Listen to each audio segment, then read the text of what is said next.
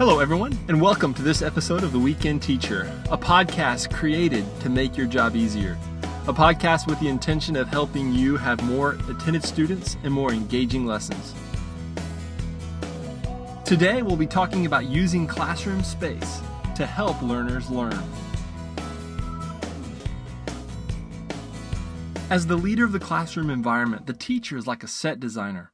It's your job to manipulate the setting, including tables, chairs, floors, walls, ceilings, audiovisual equipment, food carts, and any other object. You manipulate and move them in a way that will facilitate learning. The first thing to ask is, what do I want to accomplish in this class? Once you have the answer to that question, you can also ask, how can the setting make learning easier?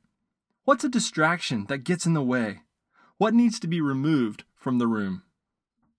Because there are certain advantages and disadvantages to almost any arrangement, your task is to pick the one that best fits your lesson and resources. If you're in a classroom with movable chairs and no tables, there are some useful ways to configure the room. One large circle of chairs might be the best option if your group needs to look at each other during the lesson. Another option would be to create several smaller circles for small groups to engage in dialogue during the lesson.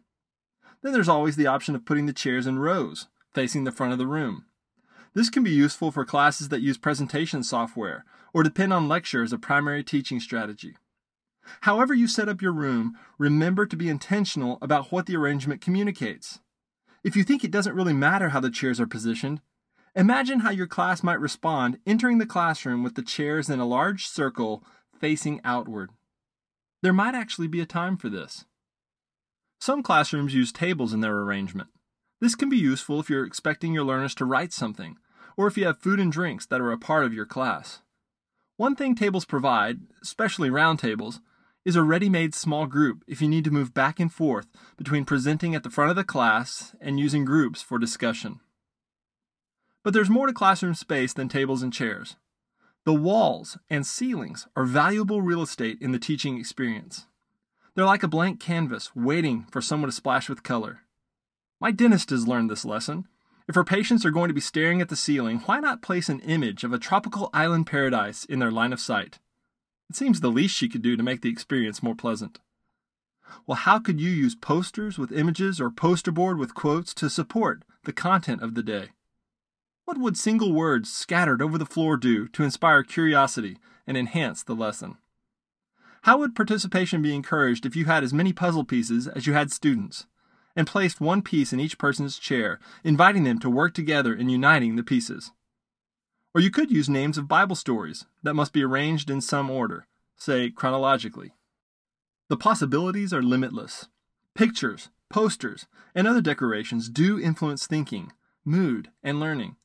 In a class discussing the identity of Jesus, I printed off 15 different depictions of Jesus, of various nationalities and at various times in his life.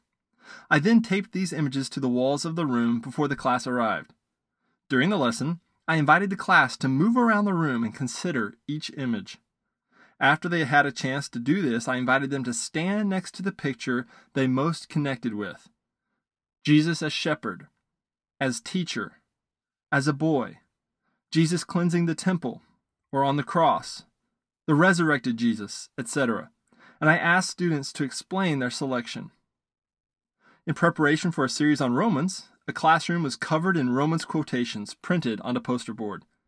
These poster quotes were scattered across the floor, taped to the walls, and tacked to the ceiling. You might ask, why the haphazard arrangement? To bring attention to them, of course. A final variation on this thought is to let the students join in the process. We can invite the class to participate in influencing the environment through the creation of art or other artifacts that in some way assist in a theme for the room. Small children especially enjoy seeing their artwork displayed in their own classroom. So the next time you're setting up your room for class, take a look around and imagine the possibilities. I'm Dr. Houston Heflin. Until next time, remember, how we use classroom space impacts what they learn. I welcome your feedback, and I'd love to hear from you. Maybe you have a question you'd like to hear discussed on The Weekend Teacher or another topic that you think would be relevant. Feel free to email me at theweekendteacher@gmail.com.